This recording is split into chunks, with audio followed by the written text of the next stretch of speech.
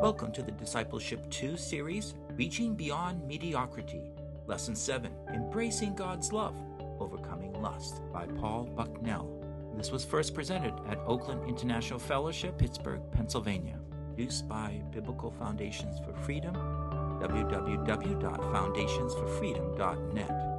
This lesson, an illustration of some principles laid down in the first 3 or 4 lessons. If you haven't yet read or listened to them, make sure you do at the beginning of Reaching Beyond Mediocrity. This lesson, as others, has a handout. Lord, we thank you so much for your wonderful love and care, for you choosing us, Lord, and blessing us in so many wonderful ways. And through this class, Lord, we ask that you would open our eyes to the wonderful ways you do want to bless and use us to bring your love throughout the world. Bless us now, Lord, we ask in Christ's name. Amen.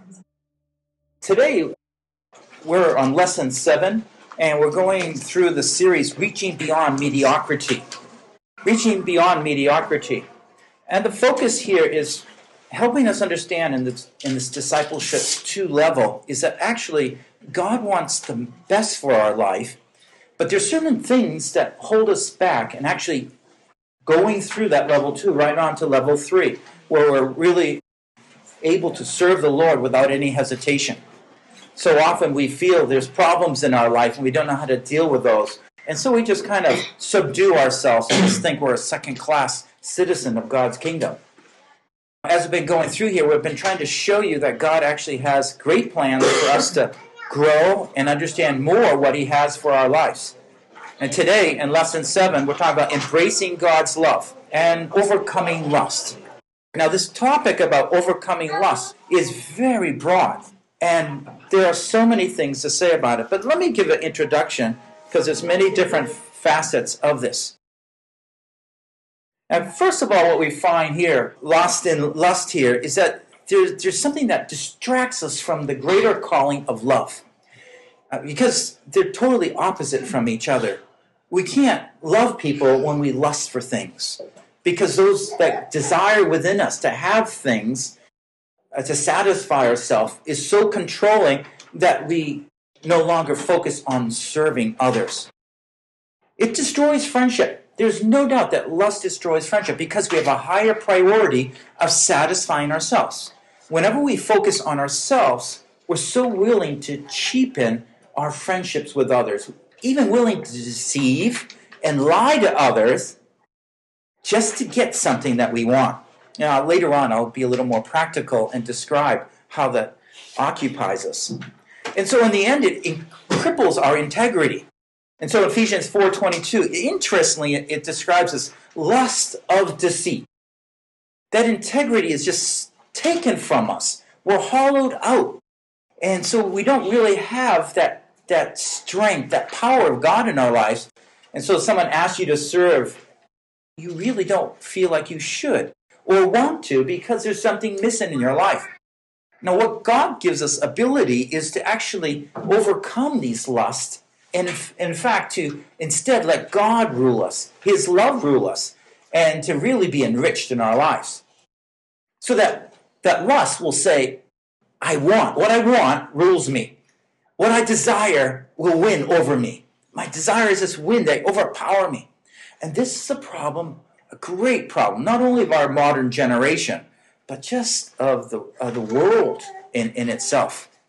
Let me go on and describe the Greek word that's used in the Bible to help us kind of get a fuller feel for what this word means. It's epithumeo, okay? It's that Greek word. And it can be translated desire, a lust. Now, what we need to understand here is that there's both a positive and a negative sense of this one word here. When it means something good, it means long for or desire. Paul in Philippians 1:23 says, "But I'm hard-pressed from both directions, having the desire," and that's the word epithumeo, "having the desire to depart and be with Christ," which is really good. For that is very much better. But we also have the evil side of it, the lusting after, the covet. "Therefore, consider the members of your earthly body as dead to immorality, impurity, passion, evil desire, and greed, which amounts to idolatry." And in fact, when we look at the 10 Commandments, when Jesus talks about coveting, in the New Testament, it quotes from Exodus 20. That word covet is still the same word epithumel. That word desire, when you want something, strongly want something. So we need to see that there is a good sense of desire, wanting something. We're not talking about the Buddhistic sense of just, I'm going to hold back from all those desires because they're bad. No, God actually has given us a lot of good desires. But our problem is sometimes these wrong desires so compel us, control us, that we think that all desires are bad. But no, that's not the truth, and we don't want to go overboard. A balanced sense of what God has for our life has both of these, longing for something that is good. And in the end, if we only say no to our bad desires, we're still going to end up having those bad desires and being controlled by them. Our real solution to overcome this is to focus on the good desires and see the power of God to supplant the evil ones. And again, we will discuss that more later. So there's two translations, both depending on the context, you will see them. Now let me go on, the choice.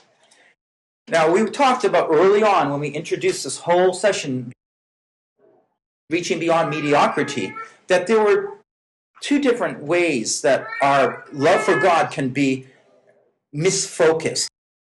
One of them, in lust, focuses on a misplaced confidence. In other words, we put our trust in something else, in a way of getting something else that would satisfy us. Let me just define this for you. Lust manipulates others for the purpose of meeting one's own needs, even at the sacrifice of others. I want something so bad that I will actually steal something. I will actually take something from someone else. I will deceive them. I will want to abuse or misuse other people for my own sake. You see what's happening? This is lust. It just so compels us that we control people. But we have a confidence in, I can get away with it. That's the better thing. And this becomes our end. Now, love is totally opposite. And this is where our solution is. Love is God-first confidence. Not that we have love in ourselves, but that God put that new nature in us that swells up within us to actually care for other people. Love focuses on meeting the genuine needs of others, even at the cost of self-sacrifice. Even at the need. Notice the opposite. Now, true, the opposite of lust is also self-control, right? We know that. It's that restraining. But I found in my own personal life that when I focus on love, it helps me so much more break through with the vision of what God really wants for my life. Now, there's a lot of types of lust. A lot of types of lust. There's a lust, maybe you can help me here, but there's a lust for food. There's a lust for the sensuality, right? Sex. There's a lust for money. We heard that recently. There's a lust for fame, for position, for prestige. All that is for image sake. And that sense of willing to use others to make ourselves look better. We'll never be able to love people, the real calling for our lives, as long as we allow this to dominate our hearts. But love, you see, is totally opposite. When we let love control us, my focus is on serving others. Now, we'll have some questions that come to our mind. If I help that person, they might, I might lose my job. They're going to get that position, or I'm at home perhaps. If I give in to my wife's demands or something, then, oh no, what's going to happen to me? And we have those fears that come in. But God really wants to address those in just having us to trust Him and follow the path of Christ. I want to apply this in the area of pornography. It is such a big issue today. Someone was writing to me from Japan, and she works with a lot of women, and she was saying, oh, you might think just men have this problem, but no, many sisters here have this problem. And it's true. There's a lot of women that have a problem with pornography too. Now, this is only one area of lust. I'll be focusing on a little bit more, perhaps because of my own past and my own problems. I can understand how God wants to give us success through this area. But pornography is so dangerous, and there's many reasons. But I want to just quickly highlight them. It's easy. In other words, within minutes, I could be looking at something or hearing something that is evil. Pornography is secretive. I can do it all by myself on my iPhone, with my TV, with my DVD player. I can listen to the phone. It's secretive, and so I can get away with it. It's not like you're out in public. It's cheap. I don't have to make an appointment with somebody. I can just do it. It's dangerous. The most dangerous aspect, pornography, it trains us within a week, within 10 days, how long it takes to get a habit. I could, for example, spend 15 minutes, half hour each day, training my mind how to think about these things of lust, all right? Give into my lust, think about it, train myself again and again and again. Within 10 days, I'm already trained automatically in my mind to think that way. And all my safeguards are taken away because I've trained my mind to think that way. And I'll share a little more how this happens. And so within a short time, I can go from down. And it's so scary. In that sense, it's so dangerous. But the dangerous part is the way it trains us. Pornography is so ubiquitous. You can find it everywhere. I mean, I don't know about you, but when I open up and I ask my wife, make sure you make this house clean of bad pictures. On the back of our toilet, we have Reader's Digest. Every time I go in there recently, I had to look twice at this, the cover. I said, nope. And the second time I caught myself looking twice. Tear it off, crumple it up, throw it away. I don't need any of that around my house. When I'm reading a newspaper, that's not a good ad. So either I'll fold it up, cover it, or I won't even read it. We have very strong restriction that we don't see anything vain. That's what the Lord wants us to keep our eyes pleased. We've got to govern what we watch. Otherwise, we're letting those sensual pictures go into our mind, and they begin to cheapen our relationships. Now, you might say, well, I'm not involved so much in pornography. But if you allow a fantasy to go about, because your husband or wife's not there, hey, we're lost it. Because we're no longer loving someone. You can't do both. So all those books, the fantasies, the songs, the words, get rid of them. And you will see that your life becomes so much forward in the terms of following the Lord. I just want to go on and just again share the danger of lust. Now, I'm going to broaden out again, not just on the area of sensuality, these kind of lusts for sex, in a broader thing, because this is he's talking about it this way. Could we read 2 Peter 2:18-19, please?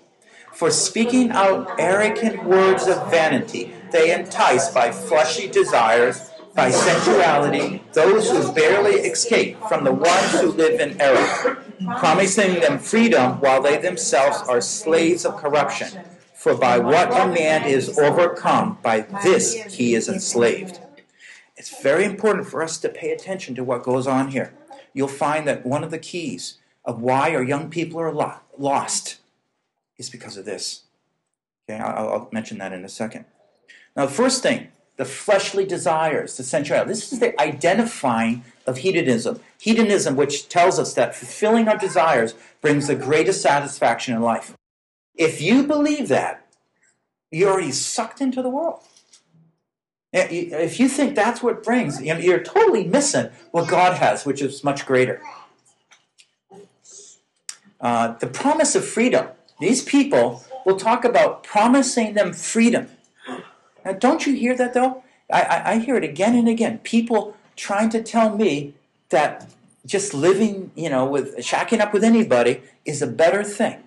Just indulging in your lust is much better than the old-fashioned 10 Commandments, severe God of Old Testament that commands you, restrains you, holds you back from your very best. This is what they're insinuating. Oh, we have a better life. Just give in to your feelings. Give in to your lusts, your desires. This is the hedonism that's all around. That it's so-called freedom. But it's not freedom at all. We'll read a thing about that. But they're talking about it as if it's freedom, being able to choose whatever you want. Thirdly, it talks about propagating, that word entice, okay? And promising freedom. That's also kind of the sense of promulgating what they're propagating what they're saying. propagate what they believe is trying to catch others. And so in our society, all around us, we're hearing these voices. Indulging your lust, following your desires is the best thing for you. And unless we can grapple with this, our young people are lost. Unless we ourselves can grapple with this, as adults here, we are lost because it is such a key issue. And it's what you really believe down underneath that makes the key difference. Because here, if you really believe in hedonism, then you'll live for your desires. And they'll try to get others. I mean, people have come up to me. I know at the universities here, there are groups that are trying to catch you into their sensualism. That's their goal. How quick can we catch them and pull them into sensualism? They'll trap them, and then they'll threaten to broadcast it. They're trapped. And this is what's going on behind the scenes. Not many people are talking about it, but they're very clear about what they're doing. But what's happened here, and this is where I'm trying to help us understand, and Jesus and Peter was saying, slaves of corruption, he is enslaved. Whatever a man is overcome by this, he is enslaved. There's no freedom there. Lust is actually being imprisoned by your own desires. They control you. They control what you think. They control your mind. And so they dominate you. And where you think you had freedom, no. You try to break out of it, no. It's not there. And this is a powerful truth, by the way, when you're sharing the gospel with people. Because a lot of people have problems and controlled by their desires, and they can't get out of it. But you can share about the joy of what it is to be able just to love people, not to pretend. I'm your friend. For a husband to say, "Oh, I love you," when he's really thinking of someone else. No. You see, there's a greater thing that's here that we have in the gospel, and this is what we share the gospel with. Take out on your third sheet. You'll see this: understanding our lust. Okay, there's about 5 questions there, and you can start filling that out, or as we're talking, and you can just reflect on that. Don't go beyond that because we won't have time to focus on it. But there's just 5 questions there. I'm not going to ask to collect these. For some reason, some people feel like this, and I know from myself in the past, I feel so much more embarrassed to tell other people about these things. So I don't want anyone to know. And if that's what you like, that's fine too. But I frankly, if you have a concern with this, make sure you do find someone and tell about it. Because it's the secretiveness, which is the darkness, which is the deceit, and the pride that keeps it all boxed in, so there's no real delivery, no real salvation and freedom from this. I know that some people, they guys especially, I hope to get married, that I won't have that problem, and they don't realize, no. The problem is not marriage. The problem is the desires that you let control you. So we have to train everybody to really train those desires in a way so that we can love. We can love. What we're going to discuss here, in terms of discussing the solution and coming through, is actually very important because it is very similar to other ones. This is a misplaced confidence. Our confidence that my best life is in what I can do, the way I can grab hold of it, by abusing other people, by stealing their things. It's all part of that life. And again, this lust for things is now into our government, so that our government has what? It has these casinos. Gambling. Where it used to be, no, you would never have gambling. Now the government has given into it. So it is ubiquitous in the sense that the government no longer is protecting the people from it, but has given into that sense, I want more money. The money promises it, and I will agree with your lust. Or even the subtle promise, everyone should have a house. Well, where are you going to get the money? Oh, you're going to take it from someone else to give to them. It's that sense of stealing, the sense of, yes, everybody should have all those things that they crave. Without that sense of work, duty, building up, storing up. And so it's all around us in very subtle ways, and we have to be very careful. Now let me go on and discuss what's the problem here. There's 2 weaknesses. Misplaced confidence will have 2 weaknesses. One is the value. It's what you might call the idol. We think lust can bring us. We put value on what lust can bring us. For example, there's that promise he talks about. If I lust for a woman or a relationship, if I only had that man, if I only had, it's like the promise, if I had, it just corrupts us. Because we're thinking that getting that thing is actually what helps us. In the end, Jesus says, no, it's not. It's not that relationship. It's not that hope. It's not that fun. It's not that experience that gives me meaning in life. If we're really going to have any long-term degree of working, then we have to focus on these values that we need to change. Now, sometimes it's just been built into us. We just think, I need to have a good job, good-looking job to feel successful. That's important for my life. It's good to have a job to care for people, but sometimes what we're thinking has actually been corrupted by our desires. We have to control our thoughts. Lust gains control through our thought life. And unless we control our thoughts, then we can never find freedom because they are too powerful. But it is through our thoughts that the lust gain control. I can still have lust, but if they don't control my mind, then they will be very and greatly limited in the effect they have on my life. I'd like to look at another couple of verses from 1 John 2:15 to 17. Just again remind us the battle that's before us. Could you read with me, please? Do not love the world, nor the things in the world. If anyone loves the world, the love of the Father is not in him. For all that is in the world, the lust of the flesh, the lust of the eyes, and the boastful pride of life, is not from the Father, but is from the world. And the world is passing away, and also its lust. But the one who does the will of God abides forever. This is an issue of our life. Notice the lust of the flesh, the lust of the eyes. There's three things, he says, in the world that really tackles us. We talked about pride last week. The lust of the flesh is of what kind? And it's from our bodies, and you might think of any bodily desire, okay, that would want that. The lust of the eyes, you think about those desires that are attached to what we see out there. And so again, you might be thinking about what you see and what you want. It's that sense. Notice it's the world is passing away and also its lust. All those things that promise but really bring enslavement. They're just passing away. But the one who does the will of God abides forever. And in your heart, just say, Lord, I want to be one of those people who abide forever.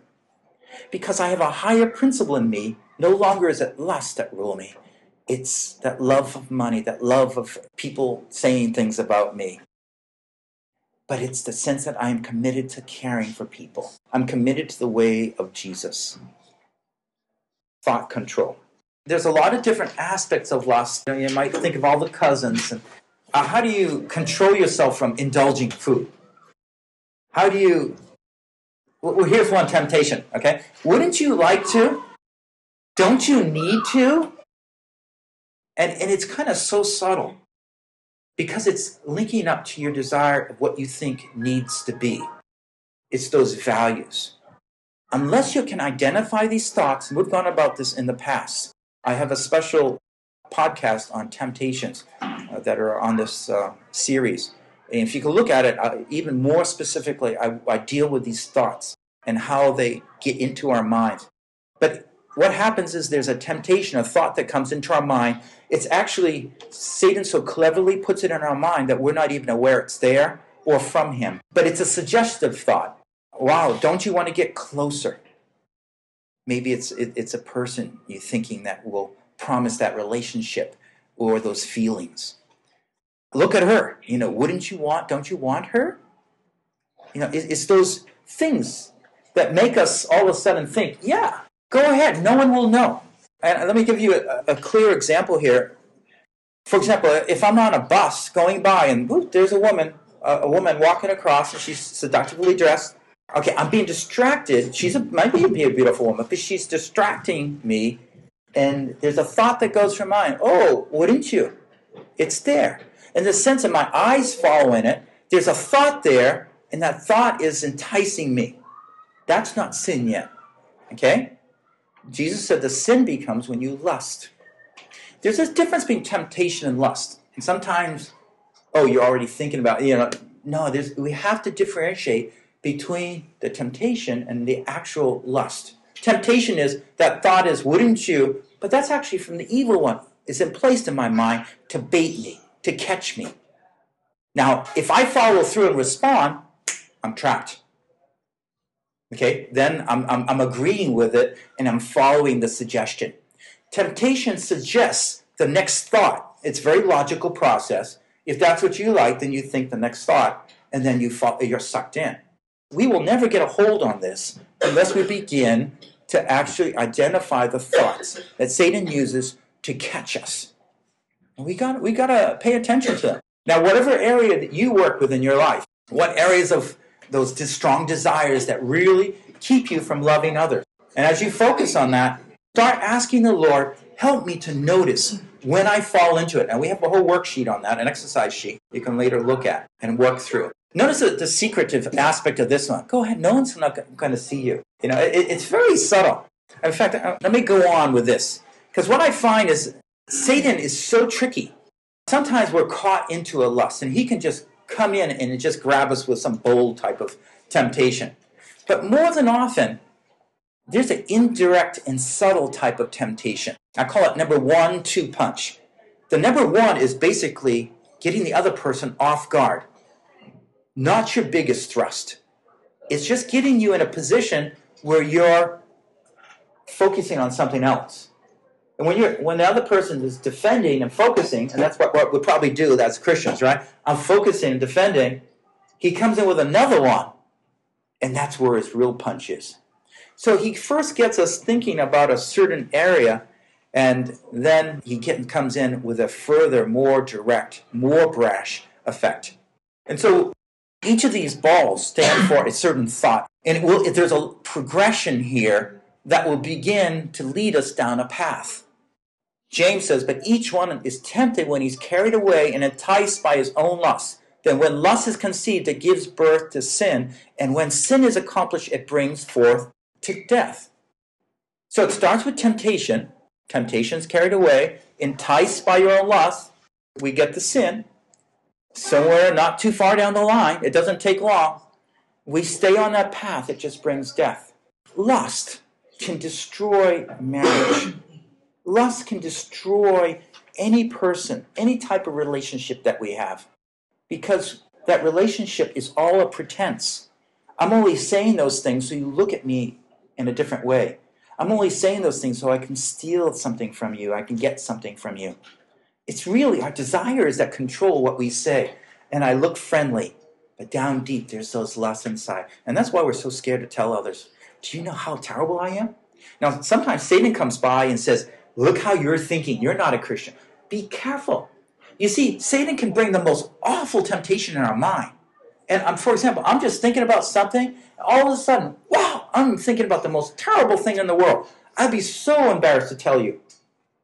But he has inputted that temptation in my mind.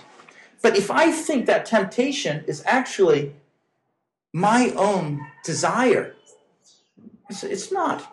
I have a greater desire of loving and caring for people, not treating them that way.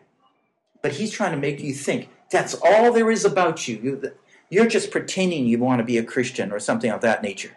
That's true. We all have a flesh, and the flesh can think and stir up any of the most wicked and desperate things. But God's given us a new nature where we don't have to give in to it. And this is the point of temptation. Satan's saying, give in to it. But we have a choice and say, I don't need to. We have a greater choice. And this is what we have for us. It's the power of truth. Get excited about the truth of God's word. Get excited for what God's given to us because it offers freedom.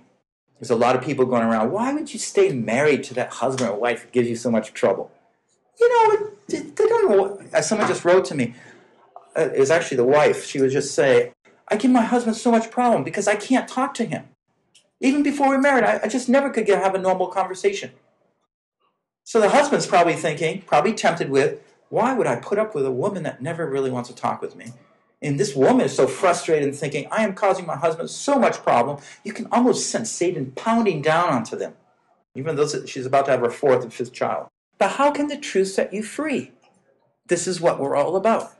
Now I want to share how true values and right thoughts will set you free through the power of the Holy Spirit. It's God empowered. Now remember, it's the false values that enchain you. Now I want to think about some specifically here. Be impatient, for example. Maybe I feel impatient with something, some situation. Maybe I want to get married. Maybe I want more money, a raise, a better job, or to be more beautiful, whatever. But I'm not patient. Now what does that mean? There's some value in there that I'm valuing these things rather than just trusting God in His way. Yeah, God's way is the best. I value God's will and God's timing the best. When He brings a partner by, that's fine. If God gives me that health, that's fine. But it's not going to be something that controls me, that this is so important. No, I'm going to be patient. Self-control is very important. I'm going to hear that giving into your lust is more important. Will bring a greater sense of freedom.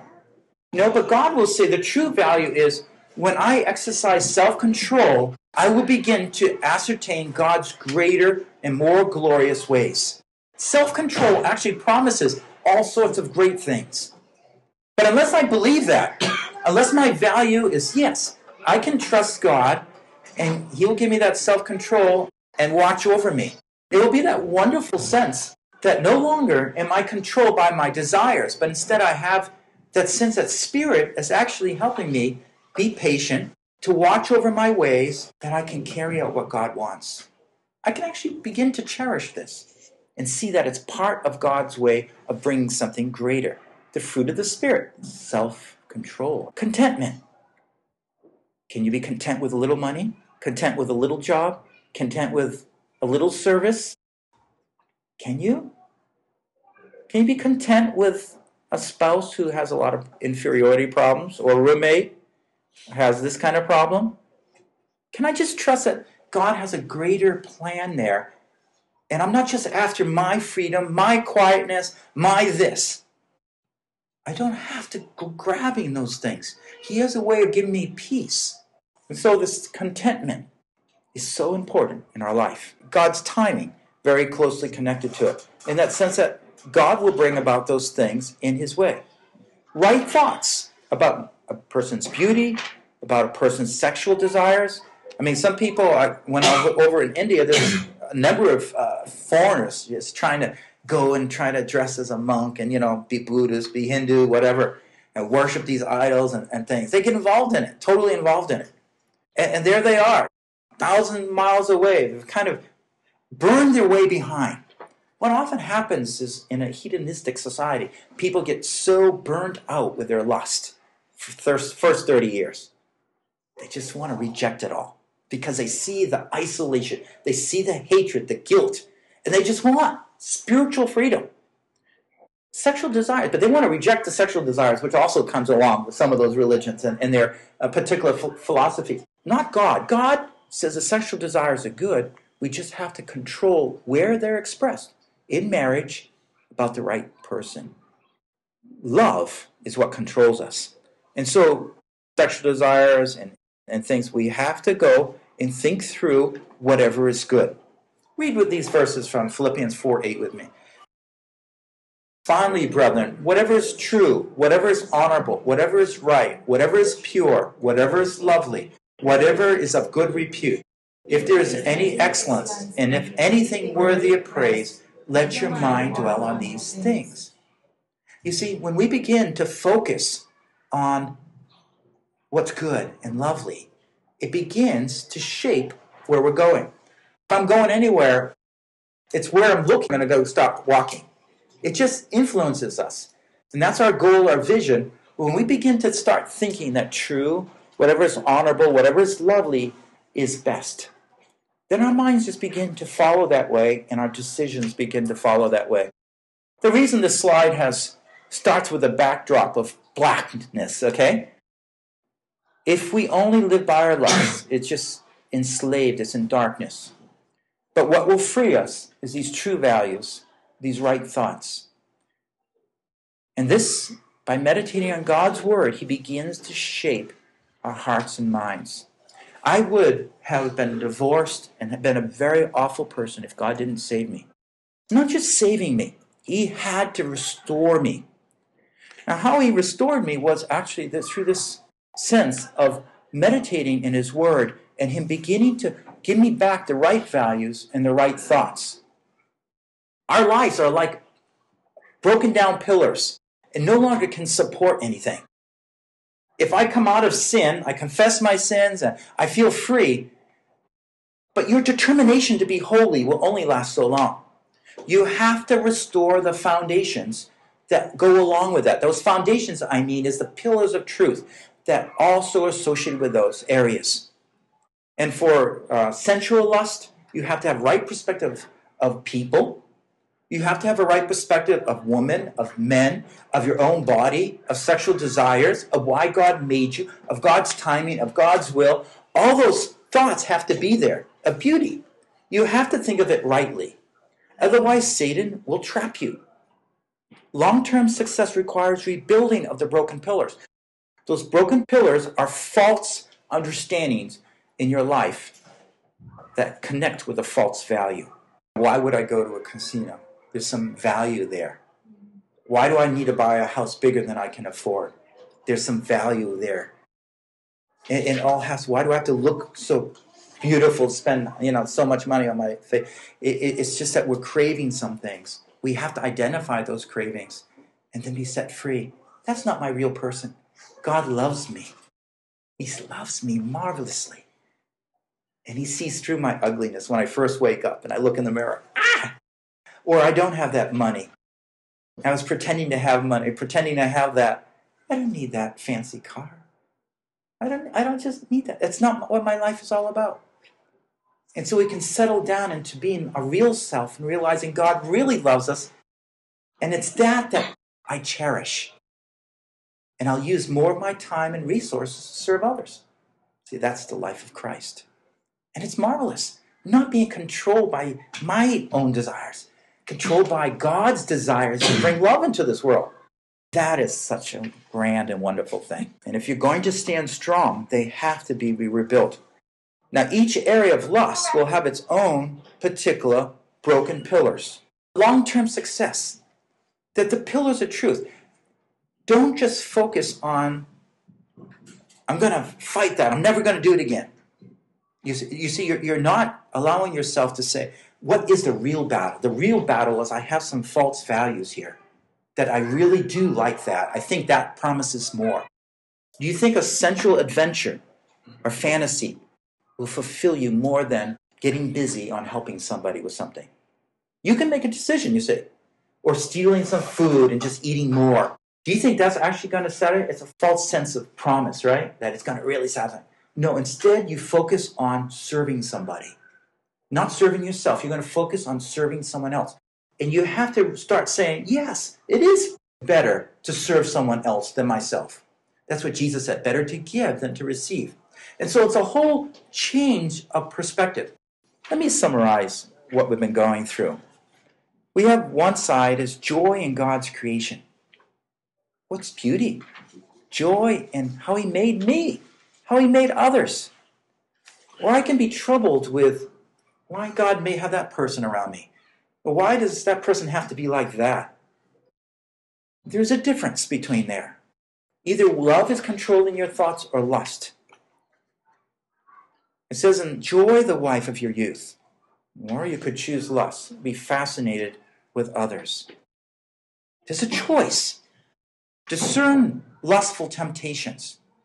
Or the life of no examination of thoughts. You'll never succeed. Your desires will control you. You can trust God with life. That's love. What he's given you. And you can just trust him. Or, and his strength that he gives you. Or on your own resources. I have to get that and get that. You can trust God. You can commit yourself to Jesus and his life. Deny yourself. That's the opposite, isn't it? Deny yourself. Pick up the cross. It's like, that's the end of my old self. I'm not serving myself. It's that kind of final decision, but it's a day-to-day decision. I'm not serving myself. I am going to serve others like Jesus. rather than trying to make sure everything comes to you what you want. I'm going to be, Ephesians 2:10, carrying out God's good work rather than living by my feelings. You see the difference of the power of the gospel and lust, where you're so controlled. One brings great joy in your life, the other one much sadness. So think of it as a choice. Yes? So, say when I'm struggling with stuff on the right side, how do I reposition myself? Excellent question. Because that's what we have to say. Whenever you struggle with one area, okay, say I'm struggling with lust, okay, I have to start seeing what my values are. Why do I think this? What is it promising to me? Why am I so willing to do this or that, even though God says I shouldn't? So I come back down on my values and I examine them. I start thinking about what my thoughts are. I have to start detecting what my thoughts are. That's especially true when you're going into a situation avoiding lust. But it's also true once you're in there and you're examining what you value, you have to go back to what I'm thinking. And whether you can't even think through your thoughts, you must be able to look concretely. If I'm allowing myself to think of a fantasy about having $1 million, having that car, having that, whatever it is, see, I have to say, no matter what I think, look how I'm making decisions to follow along that line. And I have to say, I belong to God. I reject that value that says that I am committed to making that much money and looking like that before people that think I have to be so popular. Even in serving, you say, I can serve everybody in church. Why? I really want people to look at me in a certain way. If there's that sense of desire for people to focus on it, you have to break through, even if it's something so-called holy, and say, no, that's me, that's desire. I deny that. I've chosen to follow Jesus. I belong to him. So there's that whole sense of identifying, rejecting, and then taking on what's new. I choose, Lord, I'm only going to think about my wife. She's the one you gave me. There's that joy in God's creation. Woman might be beautiful, that person might be beautiful, but my joy is just praying for her and say, Lord, you bless her for someone else. My contentment with where I am in my life, I'm going to focus on serving other people and loving them. And so that light comes when you start getting those pillars in there and start bringing that, the right way of thinking into your life. That old way, but a believer always, no, that's over there. And separate it from yourself. That's my old man, but my new person. I really want to follow you, Jesus. So right now I'm denying myself. And so there's that sense of forgiveness, total forgiveness of sin through Jesus. Total forgiveness. And that's why that question's on one of the sheets there. How long does it take for you to get from your guilt into forgiveness? Make sure it gets down to just minutes. That's when you really know you're accepted by the righteousness of Christ and not your own efforts. And a lot of people feel bad about myself for 3 days before God accepts me. No, God never said that. It's totally freeing. Cherish God's design and value. Okay? Again, cherish all the values that God gives you. And start getting excited about it. If you have questioned why I don't value things that God values. By the way, I've written this out, and it's much more detailed. I'm just really highlighting points here. Observe one's thoughts. I was trying to give an example when I was on a bus and I see a beautiful woman. What am I thinking? I have to control my thoughts. I go back down, yes, she is beautiful, but that does not mean I lust for her. No, not at all. She's made for someone else. You see, I'm going back to God's truths. Man and woman. That woman, God made her for another. God made that man for another. I don't need to crave that relationship or think it will fulfill me. God has his timing for my life, but I only can do it when I'm observing my thoughts. And then I build those thoughts. I establish thoughts through the Word of God. So when I'm looking for those pillars, that if I have a problem in one area, I start identifying what values I have and start using a Bible study or Bible book that changed me. When I had to work through the whole area of sensuality, God changed me in my own perspective, my own life, as well as relationship with others through the Song of Solomon. It was just amazing. If you want, I can always share more with you. Some of it's on the website. But it's just amazing. And I see God rescued me in very clear ways. But it was one foundation after another, okay? And don't just quickly think, I'll never do that again. I'll never be, challenged with that money or the buying that thing. No. There's some look at what you value. Why did you do it before? Yeah, see, that's where you're going to start getting deep. Love those who are tempted to use you. Other people might use you for wrong, but you see, you still have the power of love. You don't need to protect yourself. Just let love, and let God protect you. Give thanks for God's work in you. It might not be as great as you want, but you believe this year was a journey where God's going to give me strength, and He's going to help you. Now, we have 4 exercises. There's the first one you looked at quickly, observe lust in your life. There's 2, trace how you respond to your strong desires. This is all in the handouts. It's a lot longer. The third one is how to prevent lust. Look at, again, that reading and podcast on preventing lust and temptation. And fourthly, combating lust. A little more exercises. I've written a whole series on overcoming sexual sins. This is, again, very connected to all sorts of lust, though. And it's actually building up the pillars of truth through it. And in the design of man and woman, which is a big issue today, how man and woman are different and things of this nature. Now, sometimes we still have to learn, how does what you're reading every day apply to my problem with lust? Mm-hmm. But it does. And there's series. Learn how God's word can come alive, and you say, wow, He's going to build this. You have to trust Him in some sense. He's a master teacher. His Spirit lives in us. And He says, I have lots of things to teach you. Now, if you get your pen out when you start reading God's word, it's the best way. And then to meditate on those things. I just get so excited when we think about reaching beyond mediocrity. This is where the power of God comes in, because this is the testimony you'll have for sharing with others who have the same problem. And when we're counseling people, helping people, whether it's a spouse or a stranger, someone at work, a roommate, it all comes back down to how God has worked in you, and you've seen the power of God's word in your life. Then you say, can I share with my journey? It's not kind of bragging, because you know where you started. You started in the hole, in the pit, and no one wants to be there. We brag about what our Lord's done for us, the power of His word. Let's pray. Lord, we want to thank You so much for Your amazing love in Christ. You are so awesome and mighty. Would you please break through all our lust, that we could see how cheap, how deadly, how poisoning, how isolating all those false promises are. The world says that's the key. We challenge that with the Word of God, Lord. We know love is the key. You've given us something much greater to occupy our thoughts and minds with, how we can treasure and help people rather than cheapen and use them. We thank You, Lord, for the mighty Word of God. Now work that Word in us, Lord, day by day as we read Your Word.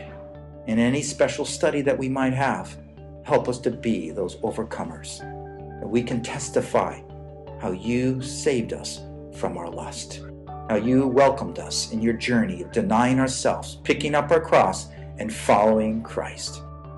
Give us that vision, that more glorious way. Rebuild those pillars of truth. In Jesus we pray. Amen. This is the end of Embracing God's Love, Overcoming Lust. The Lesson 7, Reaching Beyond Mediocrity, Discipleship 2 lessons. We welcome you to join us on the Biblical Foundations for Freedom website, www.foundationsforfreedom.net. There you'll find many resources, including Overcoming Sexual Lust, Running the Race, as well as other resources such as handouts for this lesson and the exercises.